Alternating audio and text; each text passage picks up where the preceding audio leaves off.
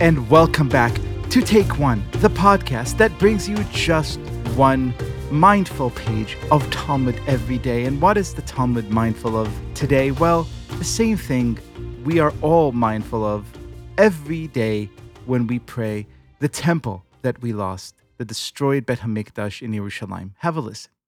The Gemara asks, from where do we derive that we institute ordinances in commemoration of the temple? Rabbi Yochanan said that it is, as the verse states, for I will restore health unto you, and I will heal you of your wounds, says the Lord. Because they have called you an outcast, she is Zion, there is none that seeks her. From the book of Jeremiah.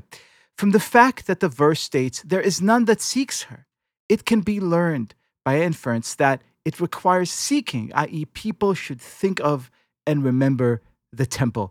That is the reason for Rabban Yochanan ben Zakkai's ordinance, which strikes me as slightly too legalistic of an explanation to something that is so deeply rooted in our real daily introspection, in our daily prayer, in all of religious life, which is why I've decided to call on the heavy guns today. Our guest today is not just one of our greatest living novelists, also the author of a first and incredible book of nonfiction called People Love Dead Jews.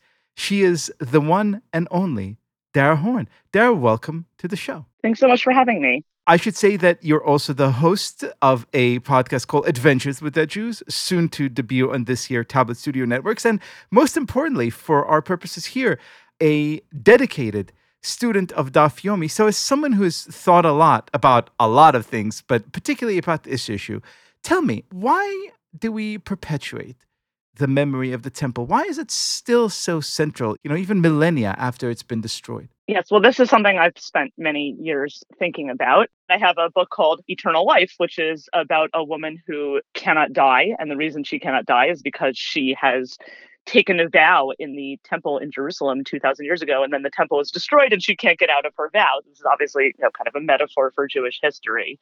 But actually, my interest in this topic, I'm going to give you an example related to Sukkot, which comes from a book I wrote about 10 years ago. I wrote a book about Jewish spies during the American Civil War. It was called All Other Nights. Yes, that's about Passover, but these are all pilgrimage holidays, so it all fits together. I discovered something bizarre when I published that book, which is that when you publish a book about the Civil War, people show up to your readings in costume. Like, I would do an event at Barnes and Noble and people would come like in their, Confederate uniform and their Union uniform. And then they tell you, I took on the identity of my great, great, great, great grandfather, Charles Ingram III in the 7th South Carolina Regiment. Every year I go to Gettysburg, we set up our tents for 4 days and we fight and reenact the battle. And then, and I'm just sitting here like, nodding my head and I'm thinking like, wow, you people are crazy. Mm-hmm. But then I go home and I build a sukkah in my backyard. Like, they're eating hardtack, we're eating matzah, but it's kind of for the same reason. And there's sort of this thing about, there's something perverse with the Civil War stuff because you have people fighting for the Confederacy, which is an empire of evil.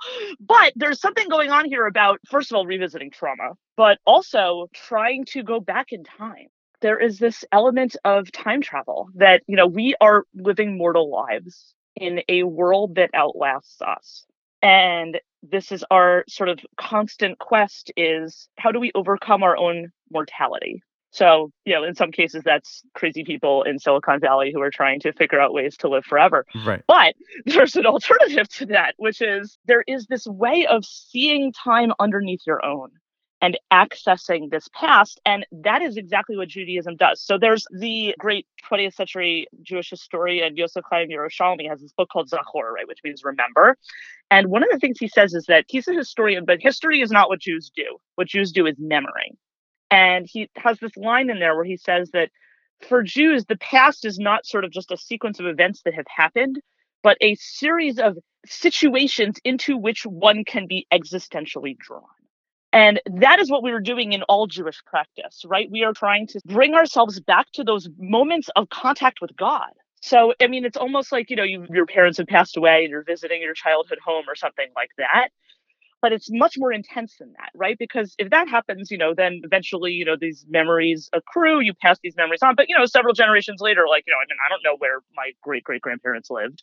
But there is something that happens instead here where the temple is destroyed. You would think people would, quote, move on.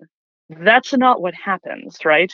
In, God knows how many years we're going to get to Tractate Gittin, where there's a story about Yochanan ben Zakkai, right, who's the man who is mentioned as citing this practice in your passage. There's also two Yochanans, right? There's Yochanan ben Zakkai, who's from the time of the destruction of the temple. And just plain Yochanan. Yes, just plain Yochanan. Not the same person. These are not the same person. They're separated by a couple centuries, I think. But also not a coincidence that we keep hearing the same names coming up over and over again. That's part of this constant practice of reenactment that's built into Jewish life. So Yochanan ben Zakkai is living in Jerusalem at the time of the Jewish revolt against Rome. And he sees that this revolt is doomed.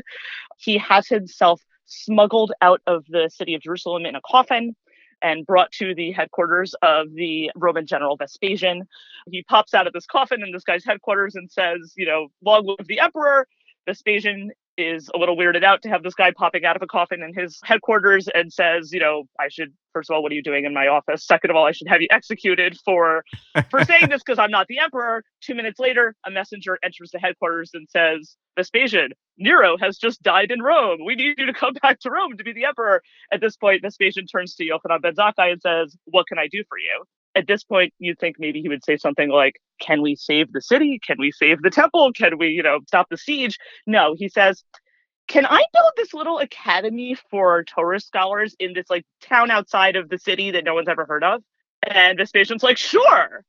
And that's what he does. And then Vespasian goes and becomes the emperor and sends his son Titus to destroy Jerusalem, destroy the temple.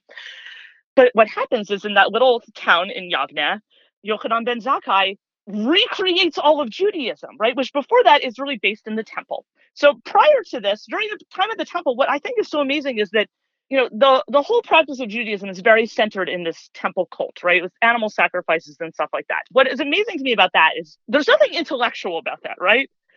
This is not like the way we think about Judaism as this tradition of questioning and all. None of that is going on there. This is all about blood and guts and animals, and this is just this constant rituals going on that are entirely physical, and a lot of them are pretty bloody. What Yochanan ben Zakkai does is he takes that whole system of this visceral connection to God that you have in the temple, and he turns it into a virtual reality system where he recreates all of these rituals in ways where everything that we do now is a commemoration of what we did in the temple. So we see this if you've been following along with Daf Yomi, you see this in every single Daf. It's what are we doing? Why do we call the afternoon prayer service mincha? Mincha doesn't mean afternoon prayer service. It means grain offering, because that's when they offered the grain in the temple. So it's everything that we're doing is sort of a stand-in for these temple practices. And what I think is amazing about this is you see how Yochanan ben Zakkai had himself smuggled out of the city in a coffin. Yochanan ben Zakkai faked his own death so that Judaism could survive this cataclysm. And actually, Judaism faked its own death so it could survive this cataclysm.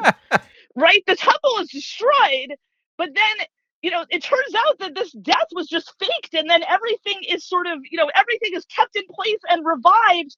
And the fact that, I today, 2,000 years later, am still practicing these rituals that I'm waving around a lulav. This is absurd, right? Nobody else is. There obviously are many cultures that are long lasting, but with this kind of rupture and that it still is recreated, this is time travel. This is a way of sort of, achieving a kind of eternal life where there's this, you're able to go back to that moment of being in your parents' house, right? Before there was this separation, right? It's this intimacy with God. And these reenactments allow us to sort of go back to that moment, and to not just go back to that moment, but to go back to that moment as mature adults. Right? Not as people who are just somebody told me there was this book that said I had to sacrifice these goats, so here I am sacrificing these goats. Now, going back to that as an adult and saying, well, there's this book that told me to sacrifice these goats. What does that mean? Why did, my parent tell me to sacrifice these goats? Let's talk about that. What is the meaning of that thing that my parent gave to me? How do I bring it into my life now? And isn't that the ultimate, the ability to go back, to your parents' rec room, but this time as an adult with all the insight. Dara Horn, thank you so much for being our guest. Thank you for having me.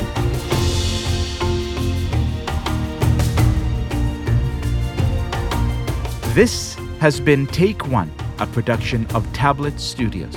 If you enjoy this show, and I hope you do, please go and rate and review us on iTunes or whatever platform you use to listen to podcasts. Each week, we'll be releasing new episodes Monday through Friday, covering the entire weekly portion of Daf Yomi. I'm your host, Leah Leibowitz, and our producers are Josh Cross, Sarah Fredman-Ader, and Robert Scaramuccia. For more information, go to tabletmag.com/takeone or email us at takeone@tabletmag.com. You could find us on Twitter @TakeOneDafYomi or join our Facebook group by searching for Take One Podcast. I hope we've made your day a little bit more Talmudic, and we'll see you again soon.